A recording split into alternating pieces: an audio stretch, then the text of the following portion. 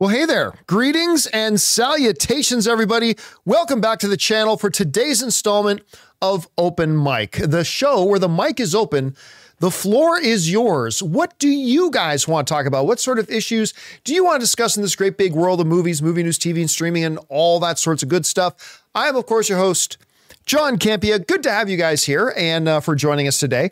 And hey, how great was it the last couple of days having Sean Chandler join us as a guest on the show? Rob's is out of town right now. He's working on a project that he works on annually. He'll be back next week. And then Chris got a gig, and which is great, but that kind of left us shorthanded. And I reached out to Sean, who had traveled in. Remember when we did that evening with Campy, Alba, and Harloff, the live event? Well, Sean actually flew in from Texas to be at that. And that's where I first physically met Sean in person. And I've always thought to myself, it'd be really good to have him on as a guest on the show one of these days when we need it. And we needed it. And thank goodness he was available and he was willing to come on the show. And I thought he was great. Actually, I thought he was so great that I mentioned to him that we should have him pop on from time to time. We've got a full dance card with Chris and Rob, but I told Sean I'd really like to have him on every once in a while. So I thought he was a great guest on the show. Anyway, good to have you guys here. And it is Thursday. It's game day, ladies and gentlemen. Gen V, which I think is the best show airing on television at the moment. Like, it's not as good as The Last of Us. It's not as good as House of the Dragon, but those aren't on right now, right? I think maybe, just maybe, I think Gen V might be the best show that's airing right now. And so I'm super excited about that. And the fact that I actually like Loki season 2 so far, which is great. Cause I wasn't thrilled. I wasn't thrilled with Loki season 1. So the fact that Loki season 2, we're 2 episodes in, I've really enjoyed both episodes. So that's a great Thursday night. So I'm looking forward to getting home a little bit later and watching. And of course, Killers, Lane Ford in the live chat pointed out, Killers of the Flower Moon is out today. I actually was supposed to go see it today. Actually, I'm supposed to be sitting in a movie theater right now watching Killers of the Flower Moon. Ann and I got tickets for 3:30 p.m., but that's right now, 3:30 p.m. Los Angeles time. And then I forgot that I had to do open mic today. And so I am choosing to spend time with you guys instead of Leonardo DiCaprio and Robert De Niro. That should make you feel very special. So, also Killers of the Flower Moon opens and, it's a big day, but in particular for TV. And I can't wait to get home and watch a bunch of TV. And hello to everybody in the live chat who's already here. And listen, guys, like I said, today we're going to be taking your questions. 2 different ways to get questions on the show. Number 1, not right now, but if any of the 23 hours of the day that we're not streaming live, you want to send in a question, you can use our tip link. That's simply at streamelements.com/JohnCampia/tip. And you can go there 24 hours a day and send in a question that way.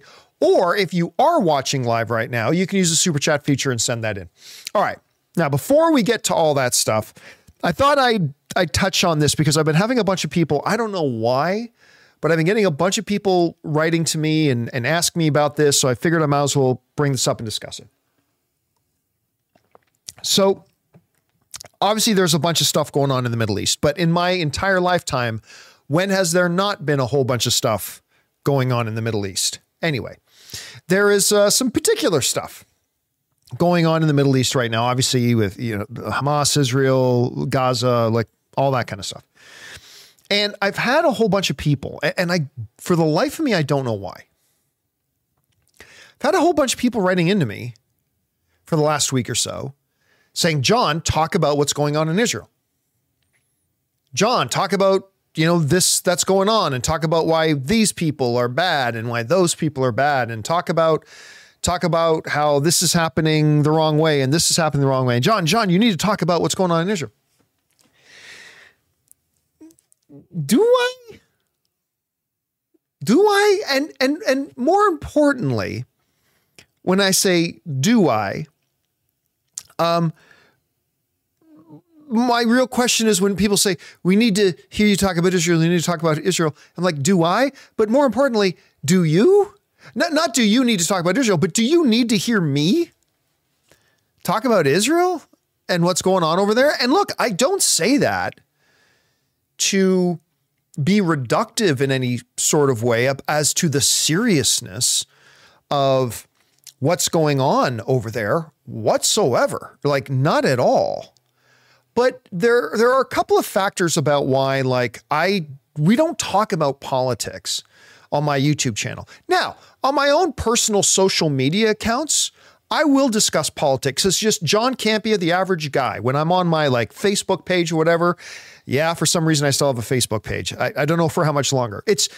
Facebook is really the main thing that keeps me in touch mostly with people I still know, like family and friends that I have up in Hamilton, Ontario, Canada, which is home for me. And so that's probably the only reason I still have a Facebook account. But anyway, sidetracked. Yes, for some reason I still have a Facebook account. But like on my own personal social media stuff, I will talk about my political viewpoints and political beliefs on certain issues and stuff like that. Yeah. My own personal John Campea, individual person, social media stuff, I will from time to time. But on my YouTube channel, we don't discuss politics. Now, I will from time to time discuss things that I do not believe are political issues. Racism is not a political issue, in my opinion. That is a human issue, right? Prejudice, hatred, all that kind of stuff. These are not political issues. People will like to try to convince you sometimes they're political issues to hide their own evil, I guess. But to me, those aren't political issues. Those are humanity issues. And sometimes, on a rare occasion, I will discuss those things. But as far as like what's going on with no speaker in the House right now, or what's going on with 5 trials, or what's going on with the voting rezoning districts in whatever, like, I don't care. It's not that I don't care. It's just that that's not what my channel is here for. And that's not what people who come to my YouTube channel come to hear me for. But there's a bigger issue than that.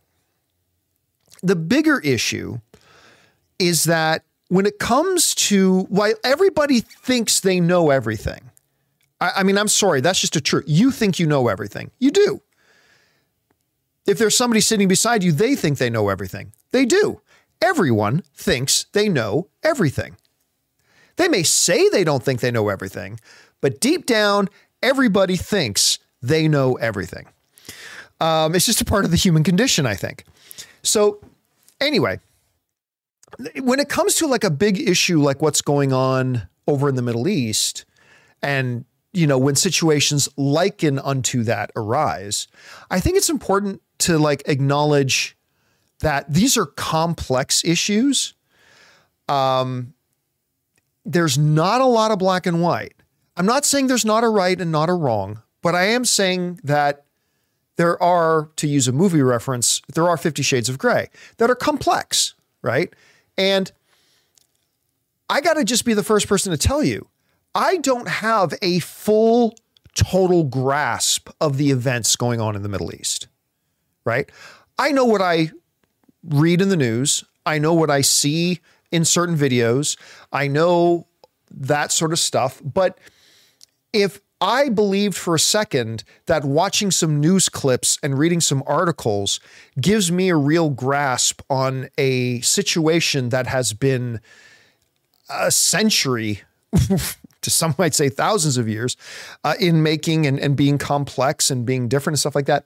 Look, the reality is I don't have a firm enough grasp and really understand the situation, what's going on over there. I may have some thoughts on it, but my thoughts on what's going on over there are, to put it kindly, not qualified. They're not qualified thoughts. And so for me to get on my platform and just spout off, well, here's what I think about what's going on in Israel, would be irresponsible at best and malicious at worst. I'm not talking for other people. I'm saying for me. Okay. I'm not talking about what other people are doing or how other people are doing it whatsoever. I'm just talking about myself. Okay. Just me.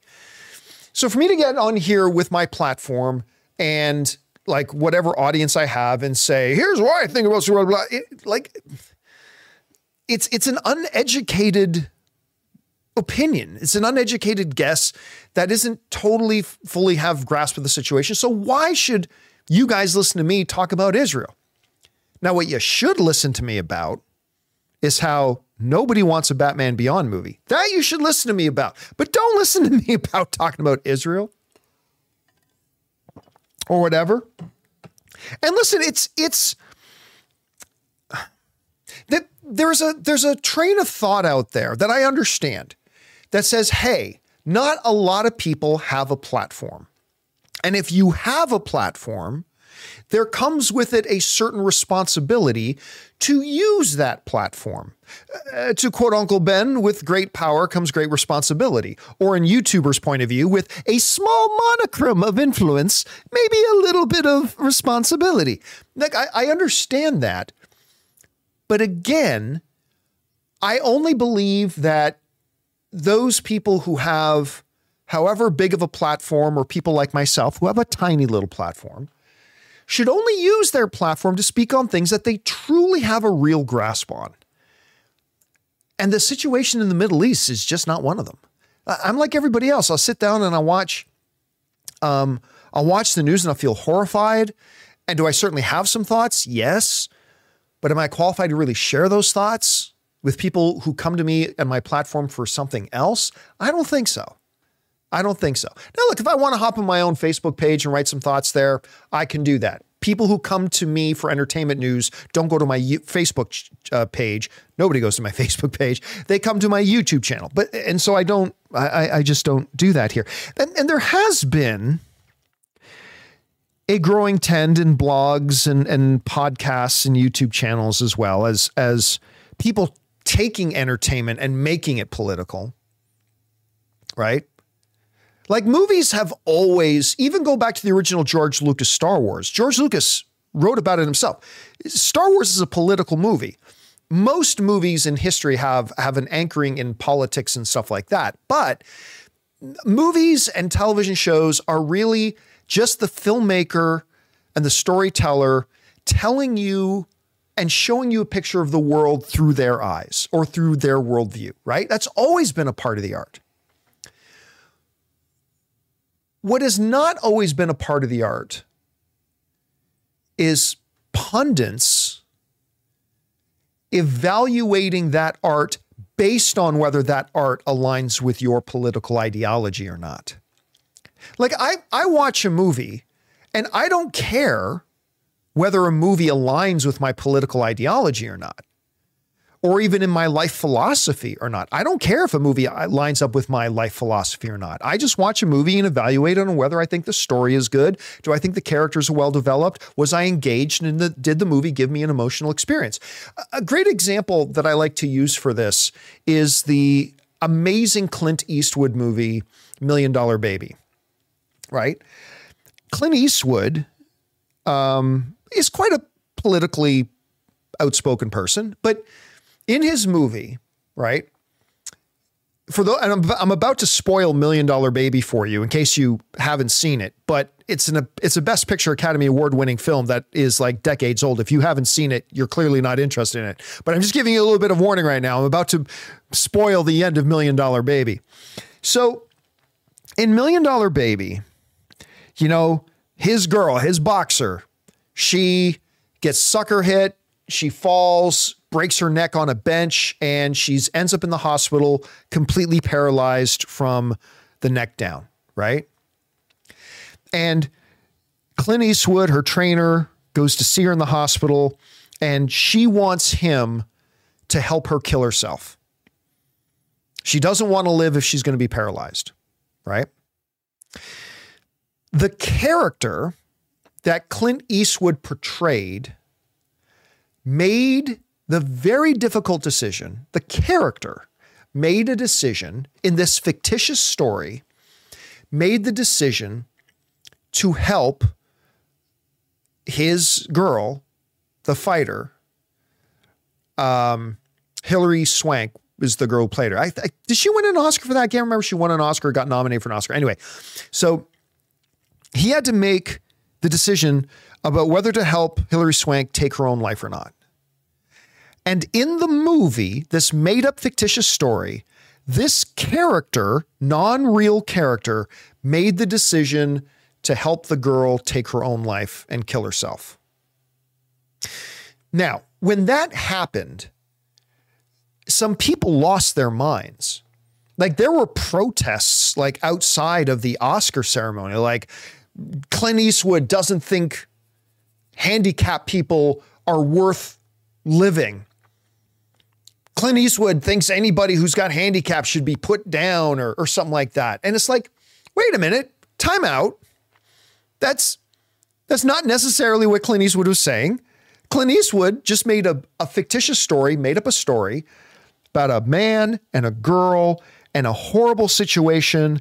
And the man was asked to do something terrible. And that man, that fictitious character, decided to do it. Now, would I have helped the girl take her own life? I don't think I would have. I don't think I would have. But am I going to review and evaluate that movie based on whether that fictitious character did what I would have done? No. It's a brilliant film. Do I agree with the decision that the character made at the end? No, but that's part of the story. And a part of the art of filmmaking and storytelling at all is supposed to be about us as individuals seeing and experiencing and exposing ourselves to what other people might have done, or decisions being made that aren't the decisions we would have made. And unfortunately today, we have a number of podcasters and bloggers and whatnot who have politicized the art and said, now, this art isn't doing what I want it to do. That's all I need to know. It's not about whether the art is good. It's not about whether the characters are well developed. It's not has nothing to do about the storyline. There's something in this that does not align with my personal political ideology, and therefore I'm going to crap on this movie. And I don't see that as being healthy. I don't think that has done any good for discourse about the art and movies and film. There's been a real over politicization of the art, and it's not coming from the artists. It's coming from the people watching the art. Well, so many directors, they put their politics in the movies today. Newsflash, learn a little bit of history. All filmmakers through history have always done that. Whenever a storyteller tells the story about the world through their eyes or through a certain prism, whatever, there is inherently going to be in that a reflection of a political thought or a political belief. That has always been in film, 100% of the time. What has changed is that traditionally audiences knew how to watch that. And it's like, oh, that's not what I would have done. And that's not what I believe. But this movie was good. Or that is exactly what I would have done. And that character believes exactly what I believe. But the movie was still shit. Like, audiences used to be able to do that. But now you got pundits and whatever who actively promote the idea of, if this filmmaker doesn't make a movie that aligns with your political ideology, you need to hate that filmmaker and you need to hate that movie. So, yeah, I mean, the question comes up all the time when I have a lot of people write to me all the time. It's not just about Israel and what's going on with Gaza and all that kind of stuff. Like, whenever there are big issues going on, like, you have no idea how many people have written to me, say, John, make a statement, talk on the show about whatever criminal trials about a former ex-president, or John, make a statement about a criminal trial about the son of a president, or John, it's like, why would I, number one, and why would you even want to hear me talk about that? I'm not the expert. Yeah,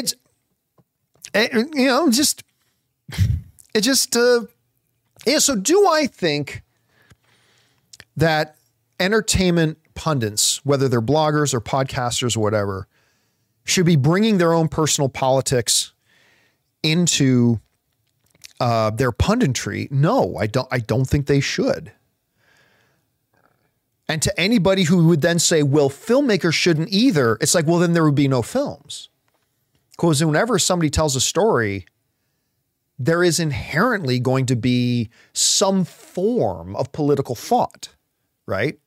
in that. If you want to make a story about the world, I mean, that's just going to be part of it.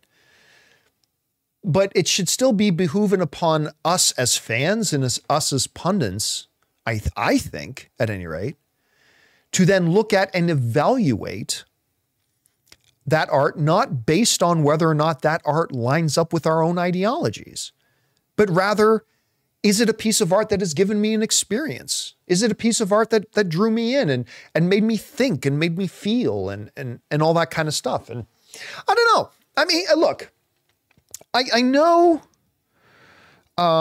everybody's going to have a different point of view on that and a different opinion on that. But I've just been, it's like a couple of people in particular, like writing to me saying, John, why are you being so spineless? Why aren't you making a statement about Israel? Well, it's because I think it's cowardly to speak on things you don't know enough about. I'm not the person to talk about that stuff. And I don't know it super well. But if I did, maybe I would. Anyway, that's just kind of my little statement on that about why you haven't seen me talking about any big political world issues or stuff like that. It's just that you guys don't come to me to hear that stuff, and I'm not the right person to speak on it. And if you really want to know my own, micro level, small points of view or thoughts, you can follow me on my personal social media if you want. I'll talk about it there sometimes, but not here. And that's why. Anyway, guys, with that all done, I'd like to know your thoughts. What do you think about all that? That's just kind of my take on it. But with that down now, guys, let's start getting to some questions, shall we, that you guys have been firing in and want me to discuss. So let's get to it right now, shall we? And we're going to start off with Anonymous, who writes, wars and conflicts are not inevitable. They are caused by human beings. There are always interests that are furthered by war. Therefore, those who have power and influence can also stop them. R.I.P. Marty Tessiari, Nobel Peace Prize winner in 2008. You know what? I believe I remember seeing something about that on my AP news feed. I don't get me wrong. I don't know much about Marty. I don't, but I believe I remember seeing that a Nobel Peace Prize winner just recently passed away. That's unfortunate. Thank you for sharing that comment, man. I appreciate that. All right, next up. And Anazir also writes, just to clarify, by the way, guys, just a quick thought. If you guys do send in a tip link question using streamelements.com/JohnCampy/tip, don't forget there's a little box that asks you to put your name in there. Make sure you put in your name.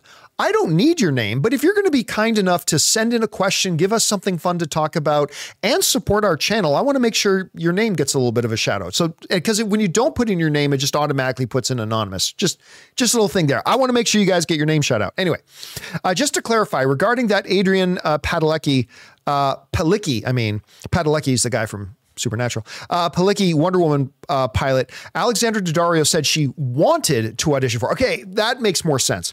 Wanted to audition for it, but was not given the chance to even audition, which happened to her a lot at the time, and that led to her doing True Detective.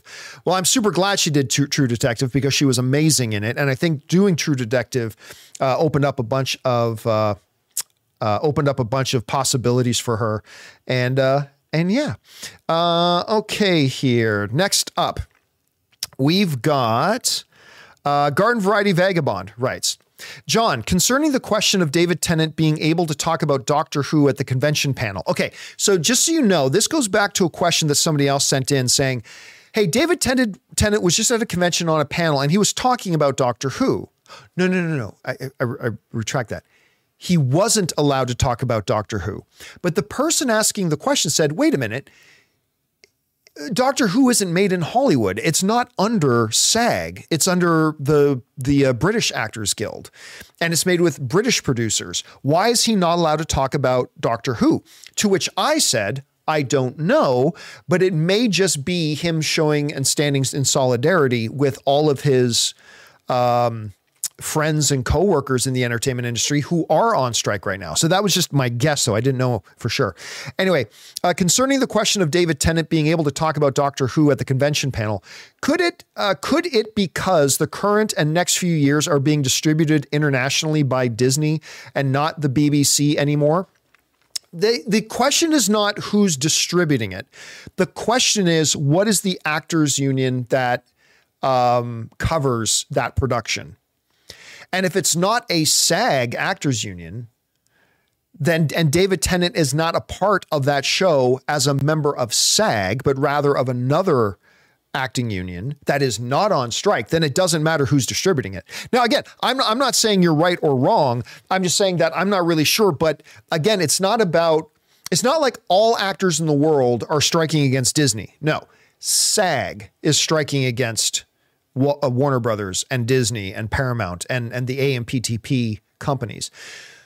But other acting unions are not. And I believe Doctor Who is made under the auspices of that actors union, not SAG. Again, I'm not sure about that. Don't quote me on that. I could be way off on that, but I don't think it is. Anyway. All right. Next up, we've got, that was Garden. Marley Marr writes, hello all. The Marvel's Photon and Ms. Marvel are two characters the audience has not seen before. But what's the difference between that and the first Guardians film? Good question, but a huge difference. I'll get into that in a second. What's the difference between that and the first Guardians film? No one knew who Rocket and Groot were, and that film was still successful. Same thing, right? Actually, it's not the same thing.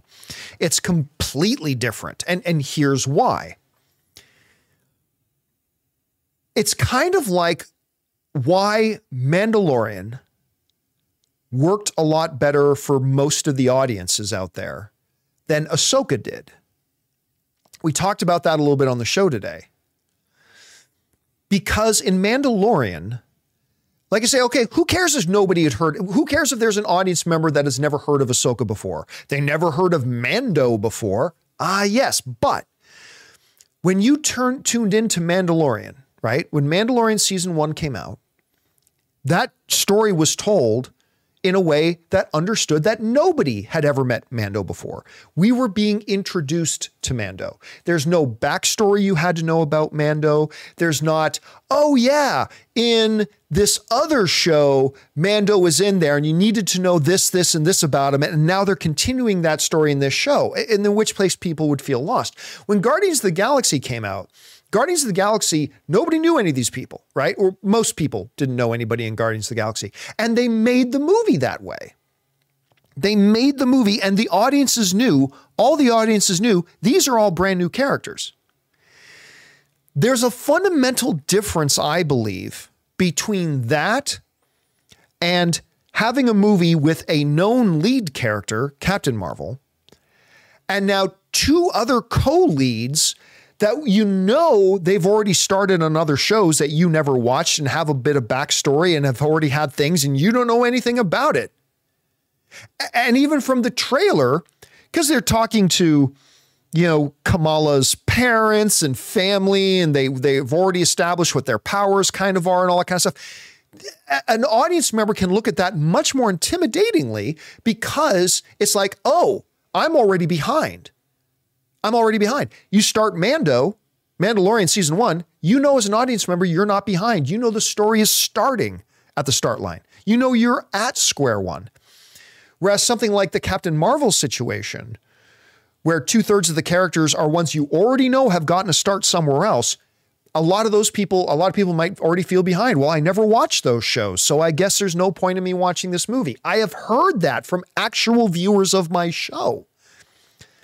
Said, John, like, I've never watched Ms. Marvel and I never watched WandaVision. I don't have Disney Plus. So am I going to be lost watching Captain Marvel? I mean, that's what a lot of people think. So I actually think there's a big difference between starting Guardians of the Galaxy, where nobody knows them, but everybody knows they're starting right from scratch, and something like a Captain Marvel situation or the Marvel situation, where a lot of people look at it and feel like they're coming in already behind. And so I think those are two fundamentally different situations. How much that works out, not really sure. And we'll see. As a matter of fact, did you see that the box office projection just went significantly up for the Marvels? Because earlier in the week, the early box office projection was anywhere from 50 million to 75 million. Like 75 million was the top, could have been as low as 50. A new report came out today that the box office projections are now Instead of the bottom being 50, the bottom is now 75. And now they're saying 75 to 80 or 85. So it went from 50 to 75 to now 75 to 85. That's a significant difference.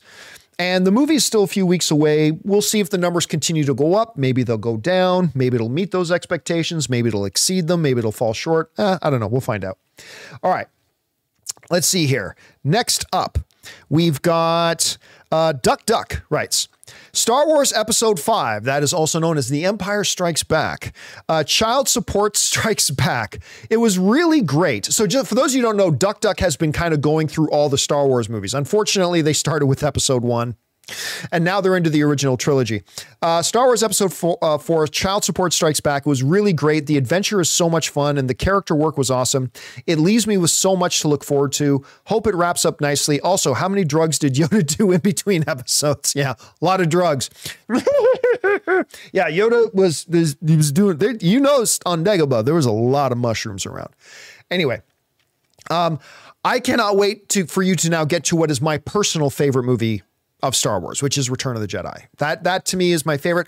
You'll find that most Star Wars fans, their favorite is Empire, the one you just watched. I think and I certainly adore it. It's fabulous. But yeah, Return of the Jedi is my favorite. So I'm kind of excited that you get to go in and watch Return of the Jedi now. All right, guys, listen, we have a lot more to do and a lot more to get to. But before we do, we're going to take a quick break here and thank a couple of sponsors of today's episode, our friends at Fume and Rocket Money.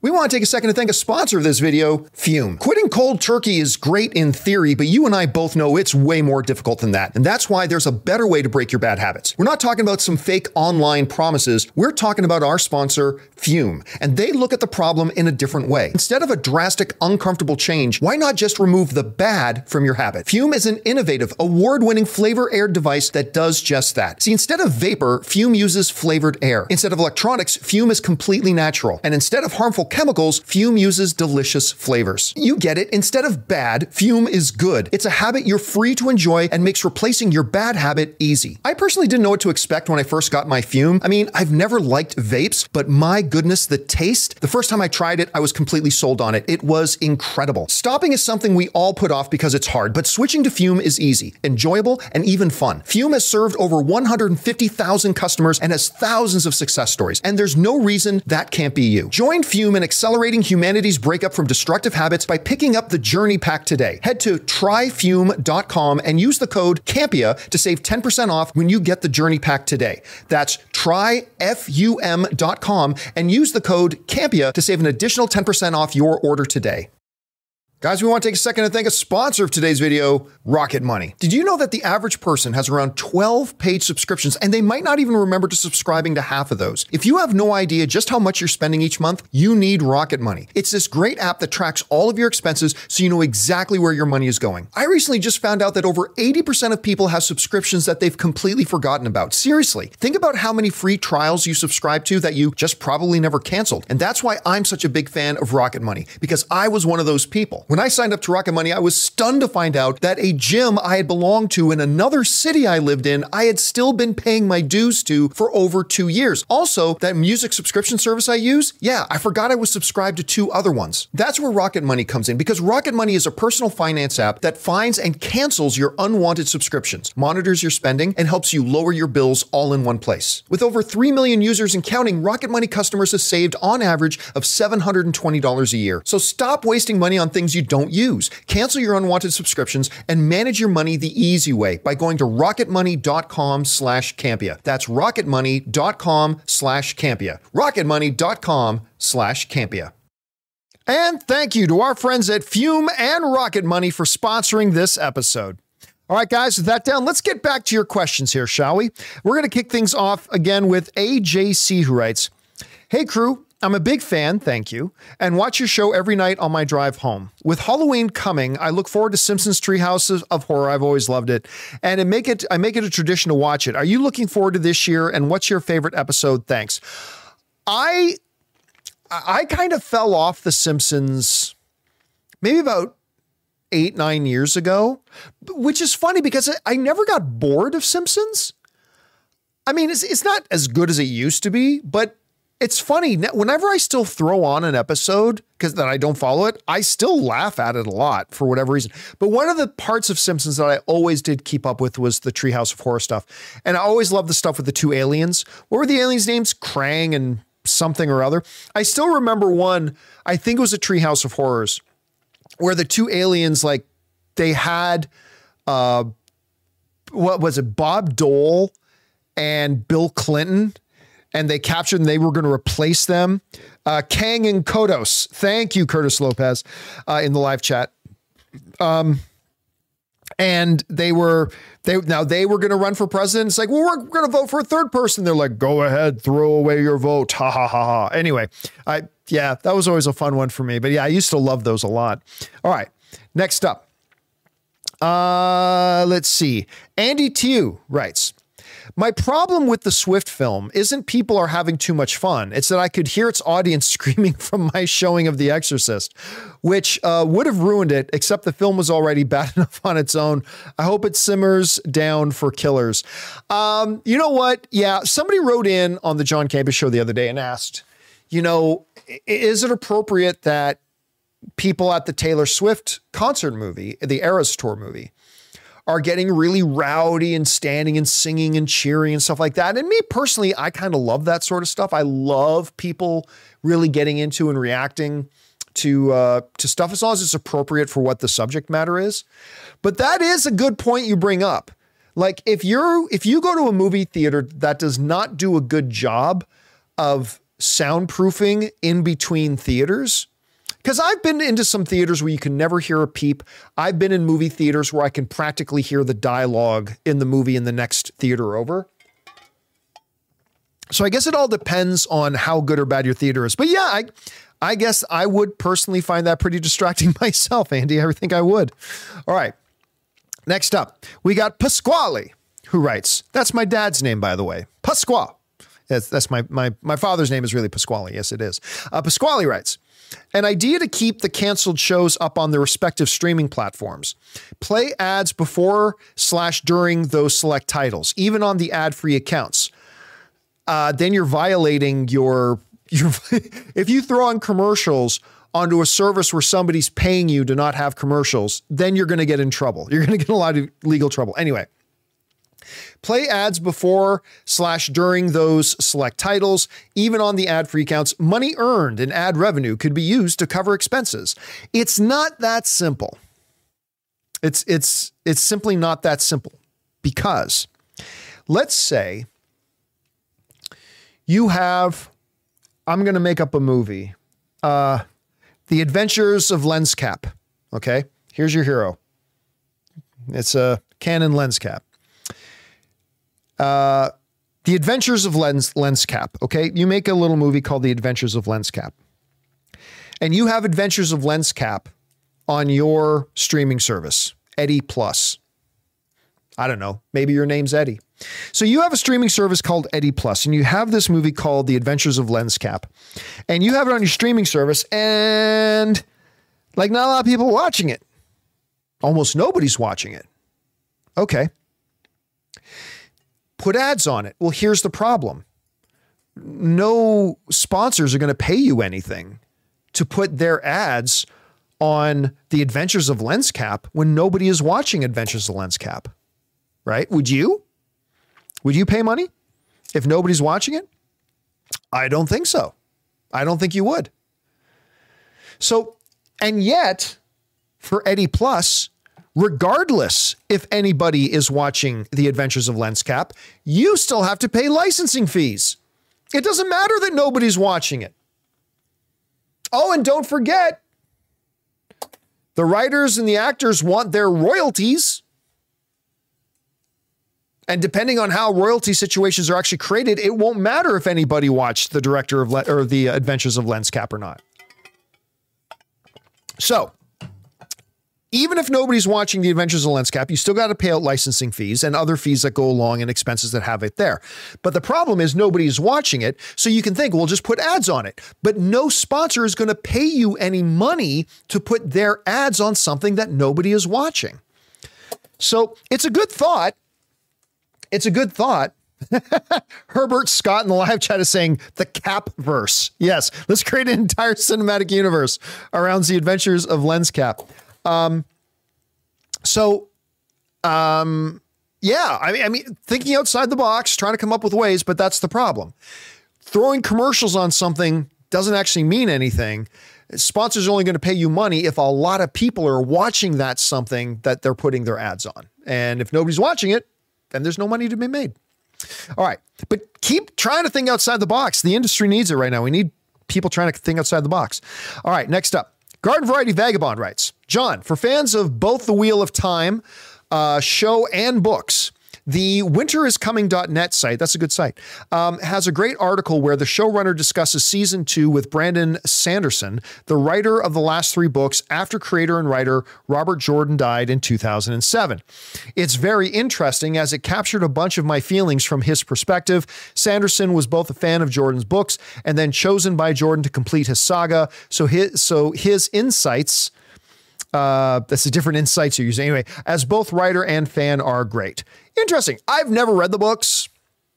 And I've only watched season 1, so I don't know that I would get a lot out of that interview myself, but Angel in the live chat is already mentioning that he thinks that sounds really interesting. That would be good for people who've actually read the books and watched the show.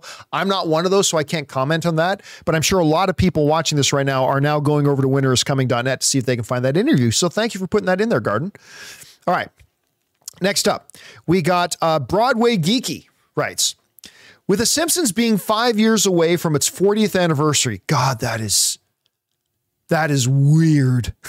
With The Simpsons being 5 years away from being its 40th anniversary and no series finale in sight, what do you think they'll do when one of their big voice actors die or retire because the show before the show ends? Will they replace Castellaneta or Kravner with another actor? Probably, yeah. I mean, look, I would always say recast, always recast. I think it was a mistake that Disney decided just to kill off T'Challa instead of recasting the character. That being said, it might be different with The Simpsons because The Simpsons has been around for almost 40 years, right?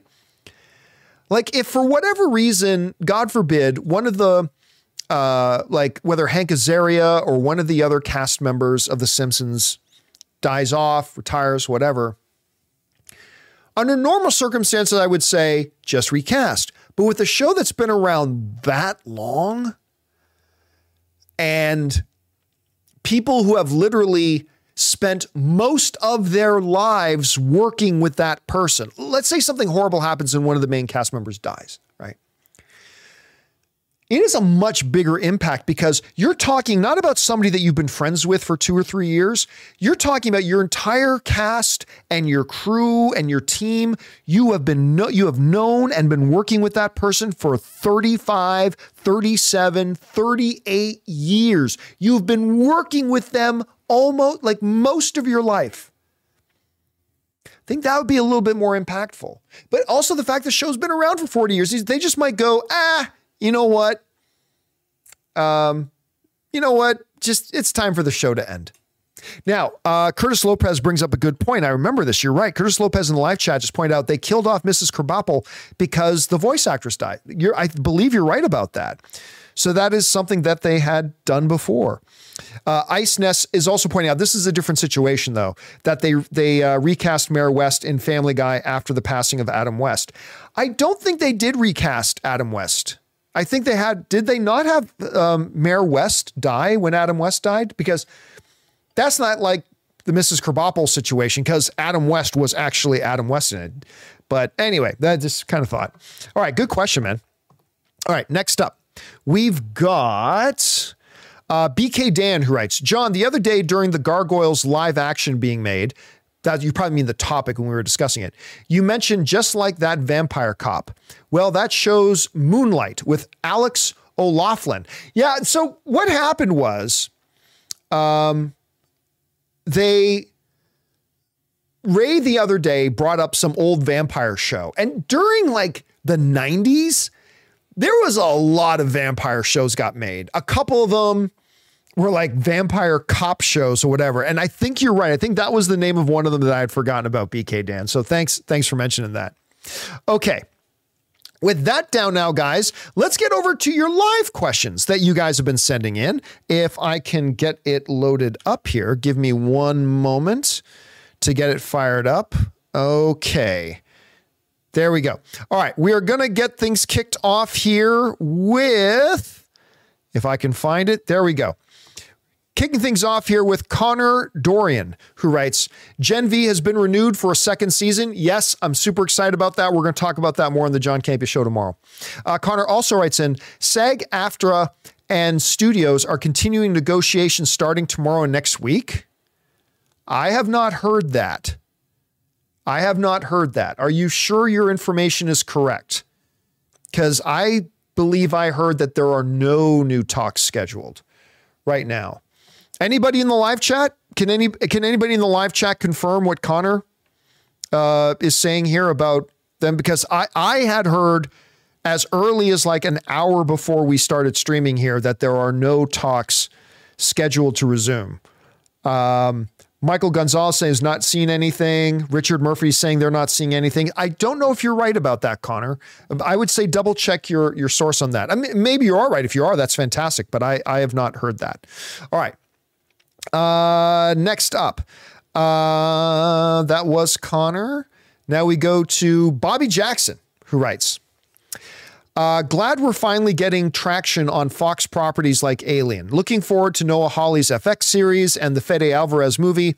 I'm not familiar with Shogun, but Hiroyuki Sanada, who of course is brilliant. Just saw him recently in things like Bullet Train and Mortal Kombat. And of course he was in Westworld and he's just all over the place. He's awesome.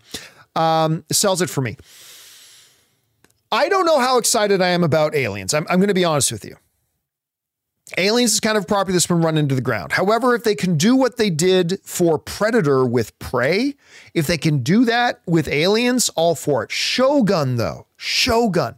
I don't know how many of you guys have followed me since the movie blog days. Back in my old blog called the movie blog days. Maybe some of you didn't discover me until AMC, maybe Collider, and maybe not till the John Campea Show channel. But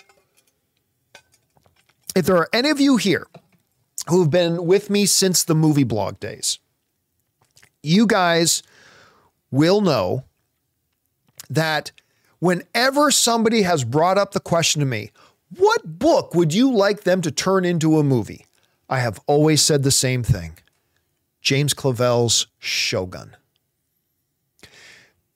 Because I remember as a little kid watching the miniseries, which motivated me to reading the book. And I have always thought that has needed a retelling. Now, we're not getting a movie, we're getting a series on FX, same network that gave us Sons of Anarchy.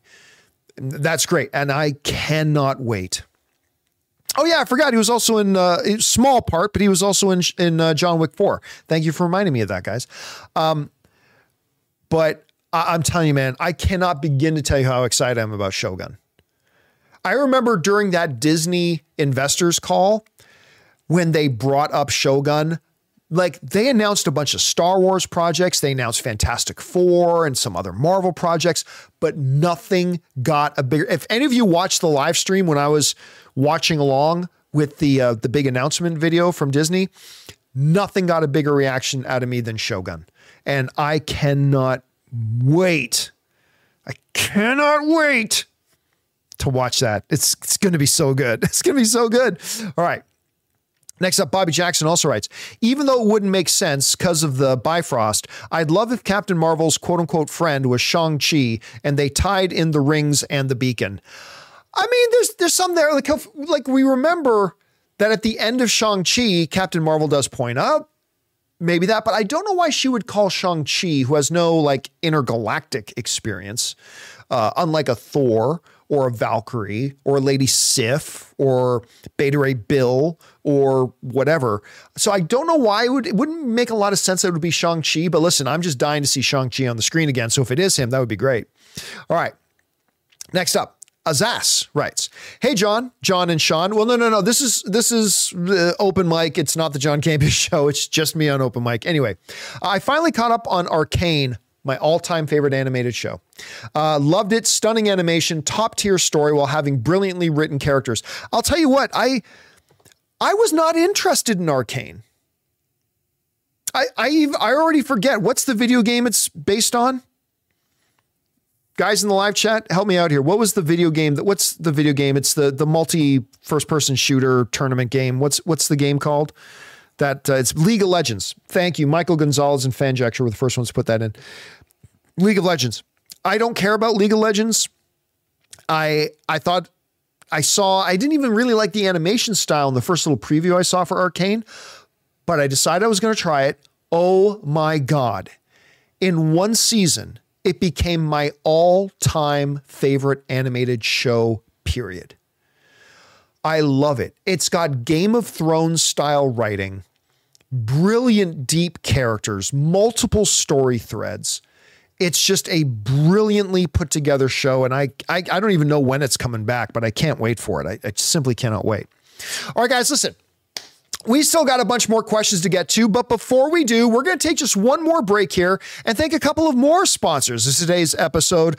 Our friends, my mobile service provider, and they should be yours, Mint Mobile, and my all-time favorite teeth brushing experience. You sound like I'm kidding, but I'm not. The good folks at Quip. Guys, we want to take a second to thank a sponsor of today's video, Mint Mobile. Signing your life away to a big wireless provider is kind of like being trapped on a roller coaster from hell. Sure, it looks like fun at first. They probably even threw in a free phone, but now you can't get off. Month after month of insane bills and unexpected thrills, like overages and surprise fees. If that sounds like your current big wireless plan, it's time to get off the ride with Mint Mobile. For a limited time, wireless plans from Mint Mobile are just $15 a month. That's unlimited talk, text, and data for just $15 a month. You guys know before I came to Mint Mobile, I was paying triple what I am paying now on the standard big wireless plan, and I will never go back. All plans come with unlimited talk, text, and high-speed data delivered on the nation's largest 5G network. Use your own phone with any Mint Mobile plan and bring your phone number along with all your existing contacts. To get your new unlimited wireless plan for just $15 a month and get the plan shipped right to your door for free, go to mintmobile.com/Campea. That's mintmobile.com/Campea. Cut your wireless bill to just $15 a month at mintmobile.com/Campea. Guys, we want to take a second to thank a sponsor of today's video, Quip. Guys, good health starts with good habits, and Quip makes taking care of your oral health easy by delivering all the oral care essentials that you need to care for your mouth. They've got an incredible electric toothbrush with timed sonic vibrations with 30-second pulses to guide a dentist-recommended 2-minute clean. Guys, it's my favorite toothbrush I've ever owned. And who likes flossing? I don't, but this water flosser hits all the right spots with gentle or deep cleaning pressure at the touch of a button. But guys, then there was an additional surprise. Quip also supplies mints and gums that are fantastic. Every time you pop one of their new mints, you'll be caring for your mouth inside and out. Bold mint flavor keeps your breath confidently fresh, and you'll get a boost of vitamin D. And their gum prevents cavities and freshens breath when chewed for like 20 minutes after eating. It's sugar-free, is tooth-friendly, and has 0 calories. So guys, if you go to getquip.com/Campea right now, you'll get 20% off any electric toothbrush, mint and gum dispenser, and water flosser. That's your 20% off any electric toothbrush, mint and gum dispenser, water floss at getquip.com/Campea. Spelled GETQUIP.com/Campea. Quip, the good habits company. And thank you to our friends at Mint Mobile and Quip for sponsoring this episode. Okay, guys, we still got more questions of yours to get to, so let's get to them right now. We're going to pick things up here with Azaz, who writes, "Game day, Gen V and Loki, also Spider-Man 2. A lot of people very excited that Spider-Man 2, the video game's coming out. Any of you planning planning to play it or at least watch the story aspect of it. Most anticipated day of the year. I'm probably not going to play it. Like any game time I have right now is completely dedicated to Baldur's Gate 3. And I don't have a lot of game time, but when I do, I'm playing Baldur's Gate 3. But I probably will watch the cutscene movie. I expect that will probably come out in a couple of days. People will get that together. It's probably going to be like 14 hours long or something like that. But I will definitely get around to watching it once that comes up. All right. But yes, Gen V tonight. Cannot wait. All right. Kyle Schindler writes, or Schneider, I should say, writes, did you see the new trailer for Invincible Season 2? What were your thoughts? I did, and it was okay. Don't misinterpret me. I quite enjoyed Invincible Season 1. Like, I thought it was quite good. I liked it. The trailer for Season 2, it was all right, I guess. I mean, it's just a lot of, oh, look, heads exploding, and it was okay. Now, look, I think the show will be probably quite good. I really enjoyed the first season. I'm sure the second season is going to be good. But yeah, as far as the trailer goes, I'm not going to lie to you. The trailer, remember the job, I say this all the time, the job of a trailer is to take your excitement level, no matter how high it is or how low it is, and just bump it up a little bit. I got to say, I don't know that the trailer for Invincible Season 2 got me any more excited about it. Like, I'm looking forward to it already, but I don't think the trailer got me more excited about it. I'll be honest with you, I don't think it was a great trailer, but it was all right. All right. Next up, we've got Nikki writes, in my 2 cents, entertainment should be our escape from reality, especially in dark times. Hence the pushback on modern day politics being in TV and movies. Here's the thing, Nikki. They have always been in movies. Always. Star Wars. Listen, go back and read George Lucas talking about it. It was a political statement movie. Star Trek was like very steeped in politics. Almost everything that is told from a point of view, and every story will have some degree of politics in it. And to be honest with you, Kevin Rubio just pointed out a great one, Gone with the Wind. I mean, it's like you go back to the all-time classics. It's there. And if you don't know that, you don't actually know film history. And quite frankly, and I'm not saying you're doing this, Nikki. Understand? I'm not talking about you, okay? But I'm saying a lot of people, when they say they put politics into movies, what they're really saying is, why is there a gay person in this movie? Don't they know that gay people should be hidden under rocks and not be allowed to walk in the sun? I mean, and so just the very fact that certain people even have a presence in movies, they call that politics. That's not politics. The movie will have politics in it because all movies do to some degree or another. But I find what happens, and again, I'm not saying this is you. I'm not saying this is you. But I find a lot of times when people say, why are they putting their politics in this? What they're really saying is, why is there a black man on screen? Why is that gay guy in this movie?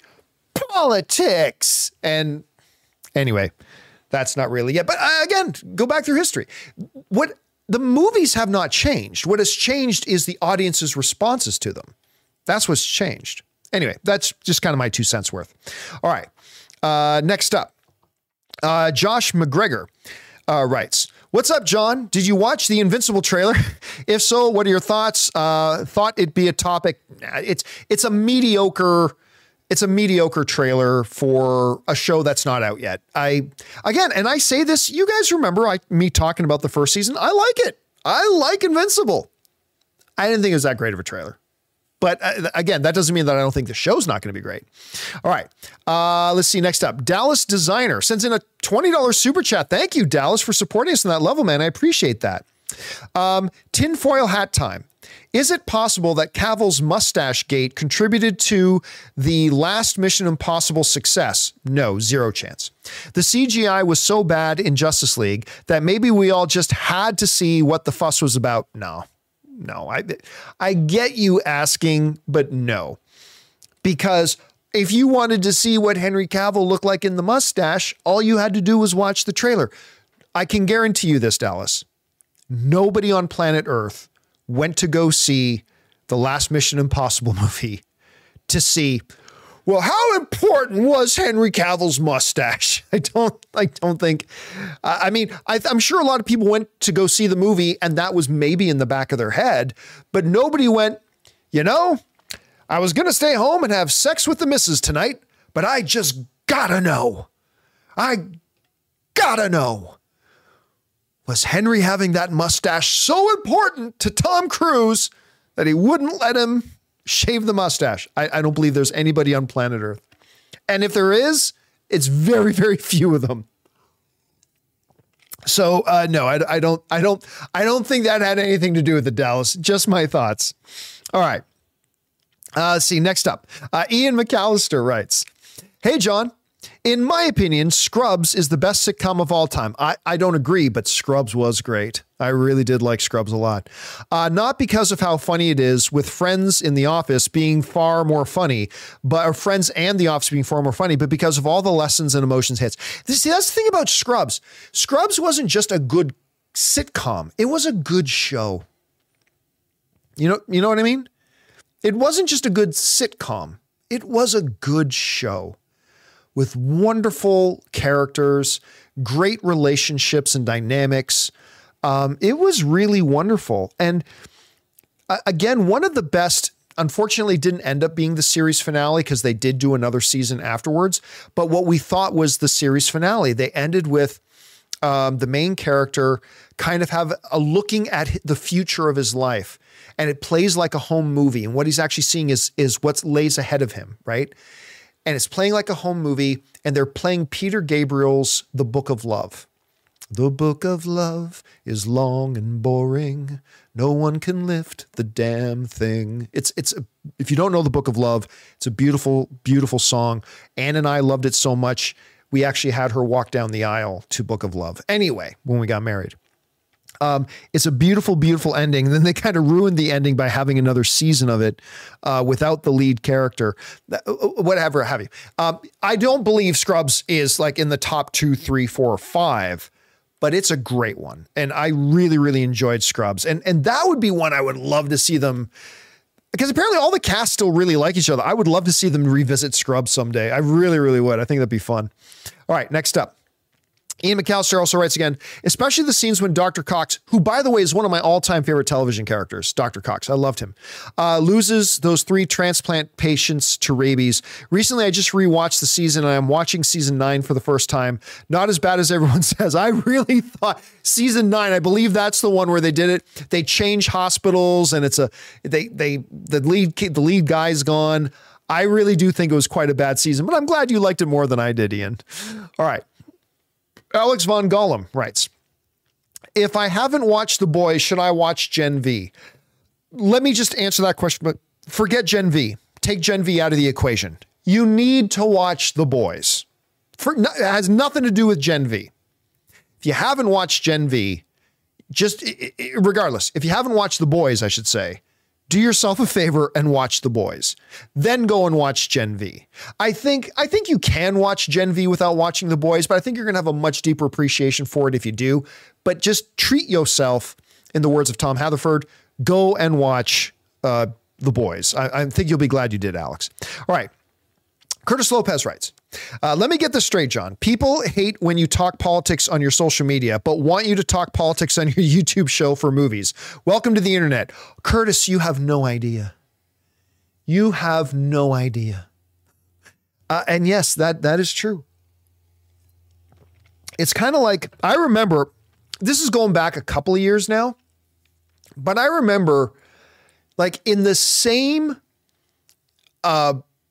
as I looked up my mentions on Twitter, and I've shut down. I had over 100,000 followers on Twitter. I've shut my Twitter down. Nothing good ever came of Twitter. Nothing good in the world has ever come about as a result of Twitter. So I've turned off my Twitter. But some of you, if you've been following me for a while, you remember this. That literally in my mentions thing in Twitter, and because I showed it on my show once, one person talked to me on Twitter. John, you're such a Warner Brothers ball sucker, always kissing up to Warner Brothers. You're a fucking Marvel hater, blah, blah, blah, blah. Very next mention, somebody else. John's such a Disney shill, always crapping on DC and blah, blah, like literally. And those two tweets came in within about 2 minutes of each other. That is the internet. And one of the reasons why I say nothing good in this world ever came about as the result of Twitter. Ever. Or whatever they're calling it now. X or whatever. And that's one of the reasons why I stopped using it. Then I eventually just deleted it.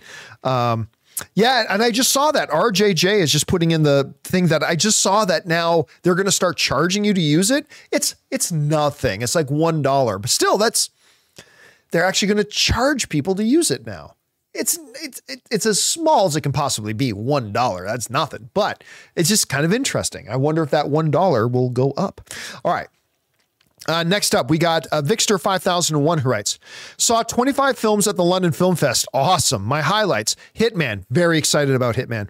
The Holdovers, Paul Giamatti new movie that he's doing with his director from Sideways. Super excited about that. Poor Things, which some people are saying is a best picture contender. All of Us Strangers, The Killer, the new Michael Fassbender movie. Priscilla, which is the new Sofia Coppola film. Is Priscilla. Great films ahead. I'm very jealous that you got to see all those Vixter 5001, and I'm very much looking forward to a lot of those ones that you just mentioned. Okay. Next up, James Wheeler writes, hello, John. Did you watch Killers of the Flower Moon? And if so, what did you think of it? I was supposed to be in Killers of the Flower Moon right now. In case you're joining the stream late, I mentioned that Ann and I had our tickets for 3:30 p.m. today. And I totally forgot that today was one of the days that we're supposed to be doing open mic. So I chose you guys over Leonardo DiCaprio. You're welcome. So no, I haven't seen it yet. I'm going to try to get out to see it this weekend though, because I've been dying to see it for months. Anyway, next up.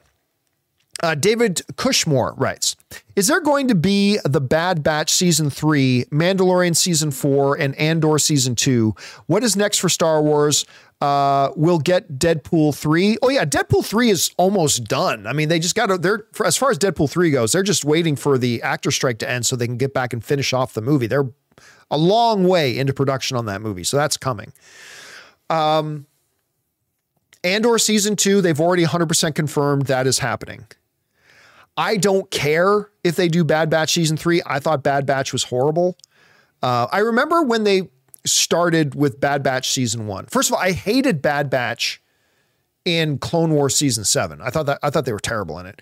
But then when they launched their own show, I watched the first 2 episodes and I was like, huh, that wasn't bad. I actually kind of liked the first 2 episodes of Bad Batch. And then for me personally, I'm sure others like it. For me personally, kind of fell apart. And so I don't really care if there's going to be a Bad Batch Season 3. I don't. No, I mean, most people, it's a segment of people that watch Star Wars. It's a segment within that segment that watch the animated stuff. So I'm sure it's not really important whether they do Bad Batch Season 3. As far as Mandalorian Season 4, I'd be really surprised if there wasn't a Mandalorian Season 4, despite the fact that Season 3 was the weakest and had the lowest ratings. They are trying to build up, presumably, they're trying to build up to a Dave Filoni Mandalorian Mandoverse crossover movie. So I got to believe that they will do. I haven't heard anything official like Andor Season 2 is official. I haven't heard anything official about Mandalorian Season 4. Let's just say I'd be very, very surprised if they didn't do Mandalorian Season 4. I think they will. All right, next up.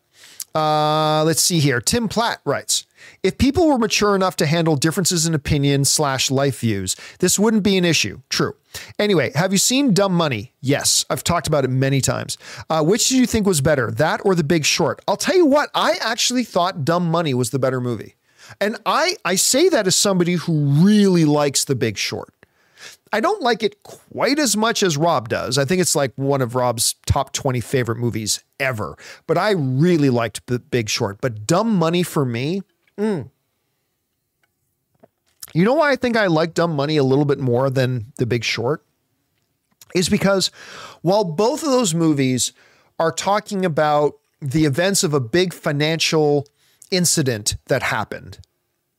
Two different financial incidences that happened. I found that Dumb Money made it less about the event and more about the characters. Like one of the narrative shortcomings, I think, of The Big Short, a movie I love, is that it's not really about the characters, right? It's about the events that those characters inhabited. Whereas Dumb Money was more about the characters, and the events are happening around the characters, particularly your main character played by Paul Dano. And I think that's why I think that's why I liked Dumb Money a little bit more. Again, they're both fantastic. I think I like Dumb Money just a little bit more. All right. Let's see. Next up. Todd Kaepernick writes, Tuesday marked 6 years since Gord Downey's death. As a Canadian, can you explain how the Tragically Hip have such a profound impact on your country? The thing about the hip, which, by the way, that's what us Canadians call the Tragically Hip. We just call them the hip. Tragically Hip, along with other like Canadian bands of that ilk, like Northern Pikes and stuff like that, they were just so quintessentially Canadian, you know, and their music became, I'm trying to think of an American equivalent. Like, seriously, I'm trying to think of an American equivalent to what an American equivalent to the Northern Pikes would be. And I'm not even sure I can. Like, they were Canada's U2 in some ways. I mean, U2 is obviously much bigger and the maybe arguably the biggest band of all time. But I mean, they were just quintessentially Canadian. And bands like them, Bare Naked Ladies, they just were so part of our culture, particularly the culture of like when I was growing up as a teenager. Like, they were just so intrinsically a part of it. It's really, really hard for me to think of an equivalent that Americans would understand. Like Stavros is saying, like the Beatles of Canada, not really. Like it was different. They weren't the Beatles of Canada. I'm trying to really think of a way that I can, there's just no comparison. So I don't know how to explain it in a way that somebody who's not Canadian would actually get it. But it's weird that that's been 6 years. Anyway, next up. Duck writes, Buenos tardes. I finished Return of the Jedi today. It was a good movie, but I feel so empty now that things wrapped up. Vader and Luke were perfectly written. Great endings all around. Sequels next. Yeah, I don't know what you're going to think about the sequels. Like the sequels are such a mixed bag for me because I loved The Force Awakens. Loved it. I know I've told this story before, but me and John Schnepp, we loved that movie so much that at least once or twice a week for a number of weeks, when we had a little bit of a break in the afternoon, because our AMC Movie News offices were right across the street from the AMC Burbank 16, Schnepp and I would just run across the street and go in and watch The Force Awakens again. We would just go in and watch. I love The Force Awakens. I mean, it's not as good as the original trilogy. It's not as good as Rogue One, but I mean, we loved it. I loved that movie. Then came The Last Jedi. The Last Jedi had things in it that I loved. There were certain things in Last Jedi that I really did quite like a lot. And then there were things that were really quite awful. Overall, for me, I was okay. I was okay with The Last Jedi. So I went from loving The Force Awakens to certain loving parts of The Last Jedi, but overall, I liked it. I liked it. And then came The Rise of Skywalker. And I remember, I don't know if some of you remember this, but I went to the world premiere of The Rise of Skywalker. And I remember I came out of the theater. You had to check your phones in when you would go into these premieres. So I went and got my phone back, stepped outside on my way to the after party, and I recorded an out of the theater reaction. And I just said, this isn't it, guys. This isn't it. Oh, I hated that movie. I admired to a degree them wanting to take big swings. So yeah, I'm going to be really curious, Duck, to know what you think about the sequels there. So the sequels for me are a mixed bag, going from really liking one of them and really hating another one of them, and the one in the middle kind of coming in the middle for me. All right. Next up, but they're better than the prequels. They're better than the prequels. All right. El Rartoff writes, John, you've said you don't like coffee. True. I don't like coffee. Why don't you? Because it doesn't taste good. And what was your experience with coffee? Love it. So I'm very curious on your reasoning. Why don't I like it? The same reason anybody doesn't like any food or drink. It does not taste good to me. Now, I have drank coffee, and on a cold Canadian morning, if I'm out doing some stuff and somebody offered me a hot cup of coffee, I would take it. It's not like if I sip coffee, I'm going to go bleh, or anything like that. But no, I don't like coffee. You know what's weird?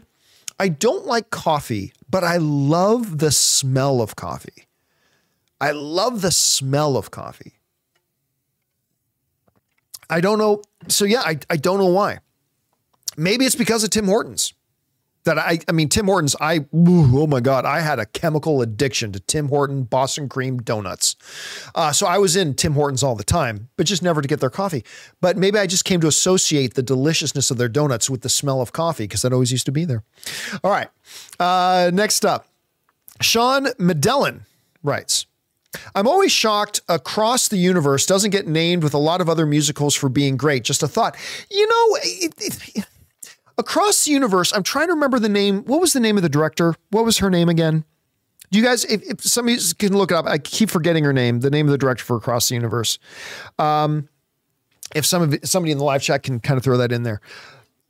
I liked Across the Universe, but for myself, Sean, I got to say, I never thought it was one of the greats, like I said, I enjoyed it. Julie Taymor. Thank you so much, Delusional Patriots fan. Thank you so much, Julie Taymor. I like the movie. It never clicked for me on the same level that maybe it looks like it clicked for you. But that's the beautiful thing about the art, right? Like some of us will like things more than others or less than others and stuff like that. But I'm glad you got a really good experience out of it. For me, it's definitely a good movie, positive one. I think I watched it like twice, but it doesn't rank up there for me personally with movies like Greatest Showman, Moulin Rouge, things like that. But that's more my speed. All right. Next up, we've got Connor Dorian, who writes, sorry, but the article that said they were going to that said we're going to be SAG after meetings was an old article on MSN that was provided by Deadline, pretending to be new. Oh, okay. So Connor wrote in earlier on the show, did you hear SAG's going to start meeting again tomorrow? And I was like, I had heard the opposite, that they don't have any plans to meet again. So thank you for clearing that up, Connor. I appreciate that, man. That was really nice of you to follow that up. Robert Presser writes, people can't even agree to disagree anymore. Yeah. Look, it's funny. I actually find that let's take kind of an innocuous kind of movie. Let's take Mission Impossible Dead Reckoning Part 1, right? When there's not a political angle being played by viewers, then I find still today discourse about movies to be really good. Like I've seen a lot of discussion. There are a bunch of people that didn't like Mission Impossible Dead Reckoning, bunch of people like myself who did. And whenever I see discourse and conversations about the movie between people who liked it and didn't like it, it's usually a pretty good conversation. It's usually just a good conversation because they're just talking about the movie and they're just talking about what worked, didn't work, was the action on par, did they give away too much, and all that kind of stuff. Just good, solid movie discussion. It's when you get into things I find like, I don't know, pick a movie that has a gay character and people want to grind their axe and whatever. That's when it becomes insufferable. That's when it really becomes insufferable. It's funny. I've never had anybody answer this question for me. And maybe I shouldn't even be bringing it up, but what the hell, I will. Star Wars, the sequels, right? There were a bunch of people who get all upset with the Ray character, saying, woke, woke, woke, woke. Oh, it's so woke. Oh, it's just got an agenda. This all woman agenda. Woke, woke, woke, woke. And I remember I posed this question once and nobody gave me an answer. Nobody answered this. And here's the question I posed. I said it like this. You know, when I watched CW's Supergirl, I could understand you saying that about Supergirl because loaded in Supergirl all over the place all the time was dialogue and basically dissertations about I can do this because I'm a woman and I'm strong. And nothing wrong with that. But I'm just saying, if someone wants to point to that in something like Supergirl, I would ask you, why do you have a problem with that? But still, you would be right. Like that kind of stuff was all over the place in Supergirl, right? It's like, what's wrong with being a girl? Are you saying I can't be great because I'm a girl? Like those types of scenes were in every single episode, at least the ones that I saw, of Supergirl all over the place. Again, there's no problem that there was, but if you wanted to say that was there, I could get that about Supergirl. And I would ask, where anywhere in Star Wars The Force Awakens, because this is when it all started, where anywhere in Star Wars The Force Awakens was there one speech about that? Where anywhere in Star Wars The Force Awakens does Rey say, you know what? I don't need any man. I'm a girl. And as a girl, I am powerful. And I've been able to survive in the desert this whole time without any man helping me. And I would ask, where, again, I see it in Supergirl, but where in Star Wars, where in The Force Awakens is there any scene? Is there any dialogue? Is there any exposition that suggests that this is about girl power and not just the fact that the lead character happened to be a girl? There is none. There is no scene in Star Wars The Force Awakens at any time that is Rey's gender brought up as an issue at all. Ever. And then people would say, well, Kathleen Kennedy wore a t-shirt that said the Force is female. How dare she? It's like ignoramuses. You do realize that that is not her shirt. That is a Nike shirt. That was a pre-existing Nike ad campaign called The Force is Female. That was a Nike thing, and she wore it. But people are like, oh, that means this. And it was like, what are you talking about? Anyway, it's just human behavior is really interesting to me sometimes. All right. Next up, Marcus Barboza sends in like a $20 super chat. Thank you, Marcus, for supporting us on that level, man. Appreciate that. And Marcus writes, hey, John, for Star Wars, is it difficult to tell new stories because of the reception to the sequel trilogy? Between episode 6 and episode 7, we have fertile ground with Imperial warlords, pirates, New Republic. Nah, any more than them doing new movies coming off of those insidiously awful prequels than coming off of the insidiously awful Star Wars, the Rise of Skywalker. That doesn't inhibit you at all. You can tell any story you want. Between episodes 6 and 7, we have fertile ground. Listen, but we've already covered that ground. Right? Like, let's just get away from the eras we've already talked about. We've got stuff like Mandalorian, Book of Boba Fett, now Ahsoka. All these are being told in between episodes 6 and 7. I mean, let's get away from it. Why does everything have to be within 30 years of the original Star Wars? Like, let's go back to the Old Republic or before it, or let's get forward in the future. All of it is rich storytelling potential.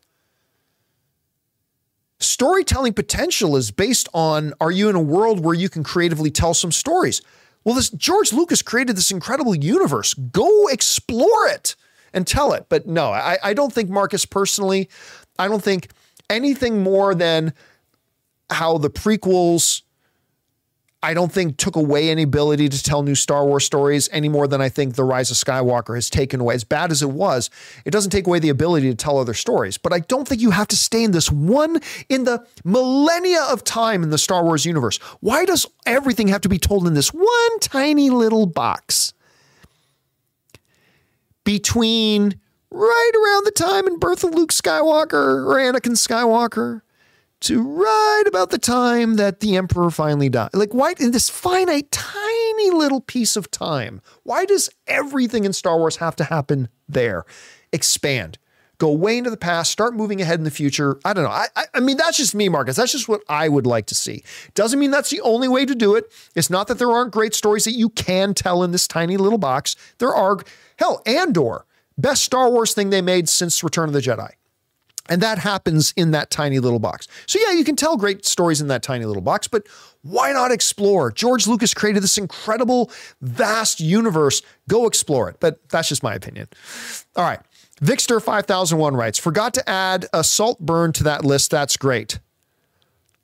I don't remember what we're talking about, Vixter. Sorry about that. So I'm not quite sure what you're referring to. All right. Next up, Casinema writes, one of two. The more I've thought about it, the problem with the new Transformers wasn't that they did Beast Wars or didn't do Bumblebee 2 or anything like that. The problem was that they oversimplified what people loved about Bumblebee. They boiled it down to people want the plots of other films with G1 designs. I'll be honest with you, Casinema, I'm not even sure you can just boil it down to that. I think it's much more beyond that. Look, making the movie about Beast Wars is not what made the movie good or bad. I think that's what made the movie difficult to market, because only a segment of people watched Transformers and a segment within that segment watched Beast Wars. I think trying to base your marketing and base a movie on Beast Wars was going to be not a narrative challenge, but a marketing challenge. I think that was going to be a marketing challenge. The vast movie-going audience was not wanting a Beast Wars film because the vast majority of the movie-going audience never even heard of Beast Wars. The reason I think it was a mistake not to do Bumblebee 2 was not because the only way you can make a good movie is if you make a sequel to Bumblebee. Not at all. But Bumblebee started the rehabilitation of the perception of Transformers. The Transformers reputation as a film franchise had gone right into the sewer, right? Everybody just assumed Transformers equals garbage because we were given garbage for so long. I still love the first Transformers Michael Bay movie. I do. Not apologetic about that. But, it got so bad. And then Bumblebee came out. And very few people saw it because the Transformers reputation was terrible. But Bumblebee was so good that it started to rebuild that reputation a little bit. And I think from a marketing point of view, it would have been a much better idea to just follow that up with Bumblebee 2. Instead, they went to Beast Wars. And right then, I think they already lost the fight. I think they lost the marketing battle, the box office battle. I think they lost it right with that. And then the movie wasn't great. I enjoyed it. By the way, let me be on record right here. I had fun watching Transformers Beast Wars, Rise of the Beasts. I liked it. I don't think it was great, but I enjoyed it. I had a good time watching it. It wasn't quite as good as Bumblebee, but I enjoyed it. Had a good time. But yeah, it was never going to be a big box office success. And I don't know that it was good enough that it helped the continuing rehabilitation of the reputation of Transformers. So I don't know. I think it's good. It's a good topic, Casinema. I think it's one that people are going to be kind of dissecting and doing a post-mortem on for a long time. All right, guys. And that'll do it for today's installment of Open Mic. Would have been longer than I thought I was going to today. I was going to try to keep this to an hour, but anyway, hour and a half, that's fine. Thank you so much for being here and joining me for Open Mic here today. It's been a pleasure being here and chatting with you guys, talking about our favorite things, movies and movie news. And remember, we're just talking here casually. I mean, don't take anything I say too seriously, but hey, you know, I'm just giving you thoughts off the top of my head. Thank you for sharing some of yours. Big special thank you to all you guys who sent in the questions. Number one, because you gave us great fun things to talk about. But number two, by sending in questions, you actually support what we do here. And all of us involved at the channel, thank you guys so very much for your support. All right, guys, we'll be back again tomorrow for the next installment of the John Campea Show podcast. I'm about to head home. Anne has already told me she's got a bunch of food at home. I'm excited about that because we're going to watch Gen V. We're going to watch Loki. I cannot wait. I'll talk to you guys later. My name, of course, is John Campea, my friends. And until next time, everybody, bye-bye.